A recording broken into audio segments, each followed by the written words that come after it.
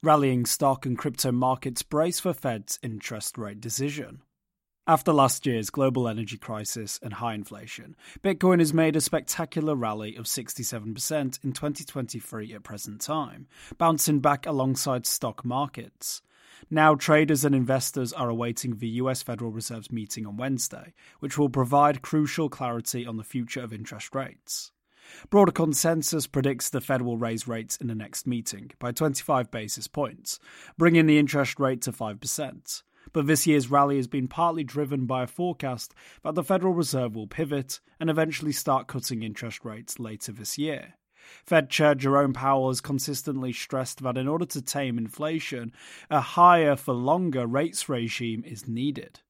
The Fed isn't keen on repeating the mistake of lowering rates early, the 70-year-old has said on several occasions, insisting that the labour market still needs to cool off in order to bring inflation down to its 2% target.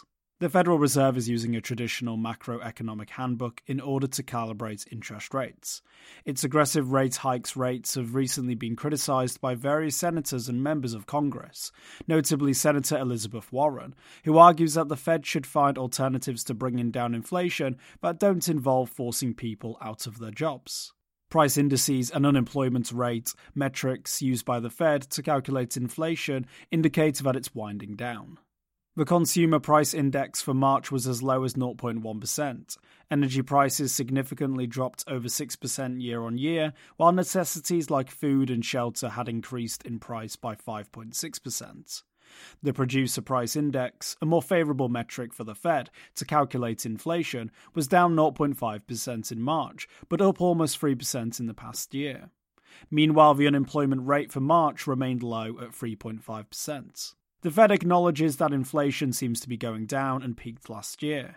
At the same time, it doesn't want to risk encouraging higher bouts of inflation with premature interest rate decreases. It appears likely that the Fed will maintain its higher-for-longer position, disappointing those who are expecting hints of a pivot in this meeting.